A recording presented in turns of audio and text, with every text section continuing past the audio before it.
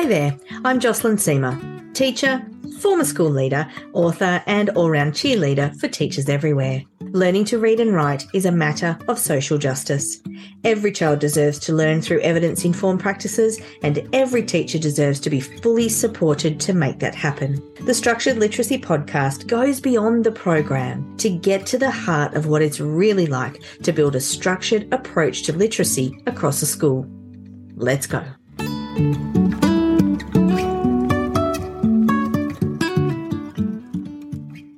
Hi there. It's terrific to welcome you back to the Structured Literacy Podcast. I know that you have many choices when it comes to podcast listening, and I don't take the time you spend with me for granted. I want to say a big thank you to those people who've reached out to let me know that they find the podcast helpful. It's exactly what I hoped for when I started it. I also want to remind you that you can find the complete transcript of each episode, as well as any freebie downloads and a bunch of information at jocelynseamereducation.com. Last week, I spent a week in Perth working with a fabulous school and also delivering my new workshop, Building the Foundations for Your Upper Primary Literacy Block. I plan to deliver this workshop all around Australia throughout the rest of 2023 and 2024, so keep your eyes peeled for dates in your state or city. In the last episode of the Structured Literacy Podcast, I discussed creating a connected literacy block where reading and writing outcomes are addressed at the same time and rich text is used to provide context for this learning. In this episode, I'd like to share some of my secrets for writing and teaching text-based units that will have all of your students actively engaged in learning age-appropriate content. To understand why we recommend so much time to be spent on a text-based unit across all grades, we need to first address some of the common practices that it's probably time to rethink. The first of these is guided reading. Guided reading has been a stalwart of many classrooms and has traditionally involved working with students in small groups using a leveled text from a guided reading scheme or program. During these small group lessons, students were led through decoding the text using usually multi-cueing methods, such as looking at the first letter in pictures to sound out words or lift words from the page, as well as being taught comprehension strategies or skills. While the teacher worked in a small group, the other students worked at stations designed to reinforce or consolidate learning, such as handwriting, phonics and sight words, and in older grades, comprehension-focused tasks. There are several problems with this approach, aside from the fact that multi-cueing is not grounded in research evidence. Firstly, we know that students do best in adult-led learning. Without an adult to direct attention, we have no way of knowing who is thinking about what, and we've all seen what happens when we leave students to their own devices, particularly in the early years. Disruption, noise, and frankly, chaos can detract from even the best small group lesson that's being run. The capacity to fully concentrate on your own doesn't develop properly until the late teen years. You'll find information about that in Stanislas Dehaan's book, How We Learn. So asking students to be self-directed in learning doesn't really work that well, apart from those small number of students who find learning super easy. However, even for those students, self-managed learning is never going to be as effective as adult-led lessons. The second reason that guided reading practices were not that effective was that they taught comprehension in a way that does not reflect evidence. We would focus on teaching students to infer, to find the main idea, or make connections, as if these were skills that could be transferred from one text to another. We would also teach these strategies or skills every single year for large amounts of time. Teaching in this way simply does not reflect how comprehension works.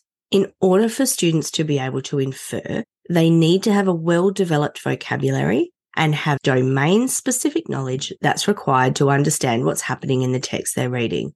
All the strategy work in the world, without building vocabulary and background knowledge, won't help students develop comprehension. If we don't know what words mean, we can't understand the text that they are included in.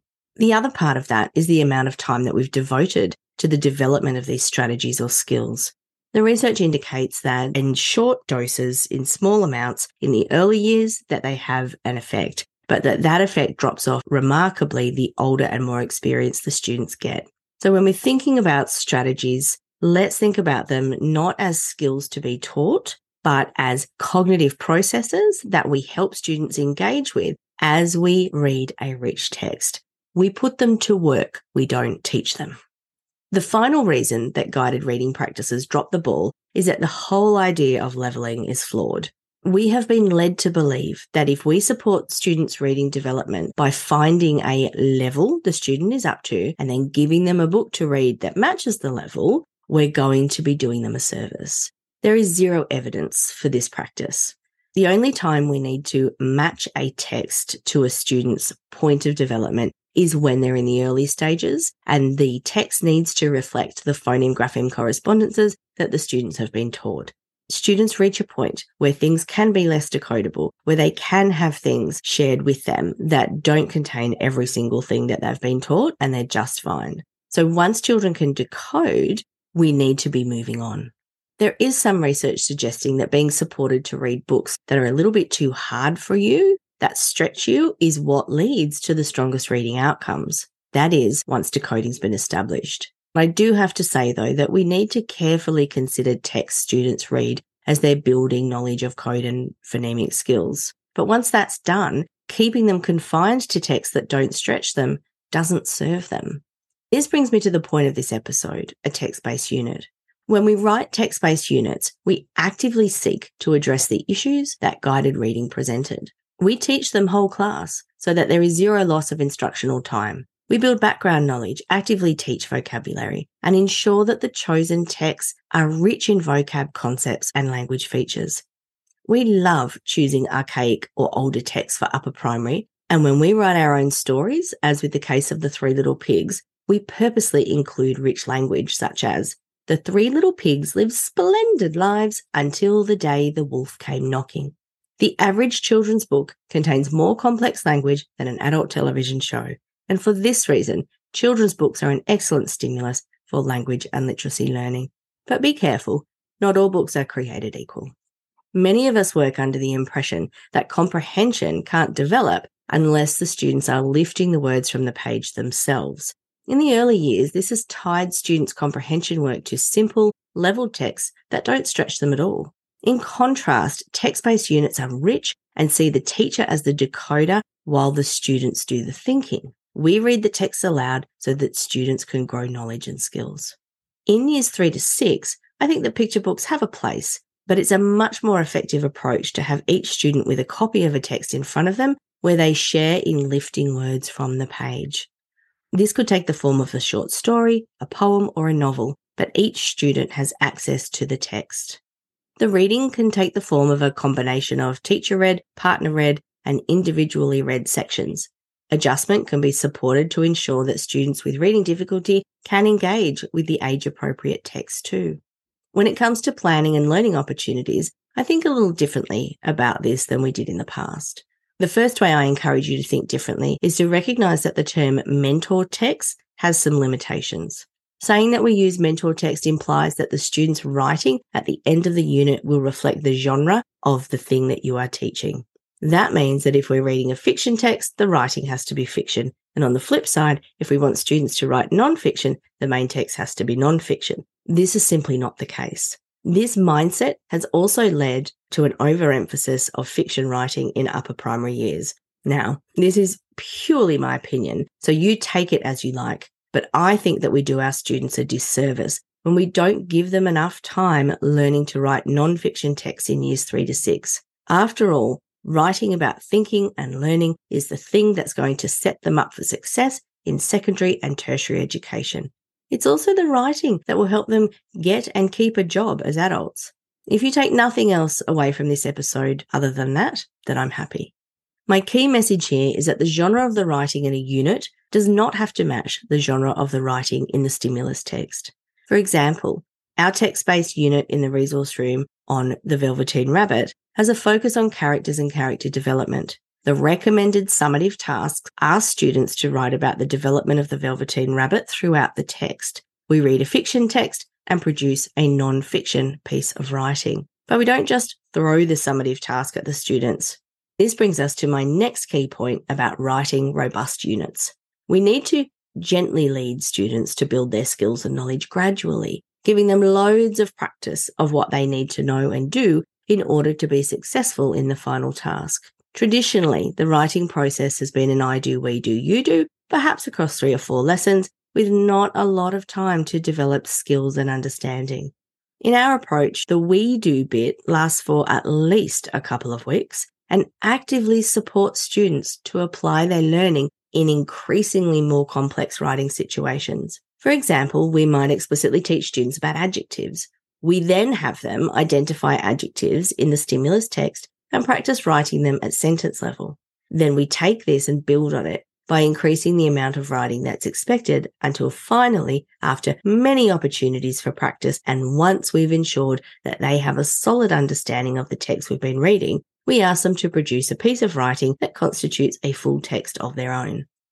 This process might sound really familiar, and I certainly didn't develop the explicit teaching model, but there is great value in extending this process across 4 or 5 weeks because it's time and practice that leads to proficient comprehension and writing, and a great text-based unit takes care of both.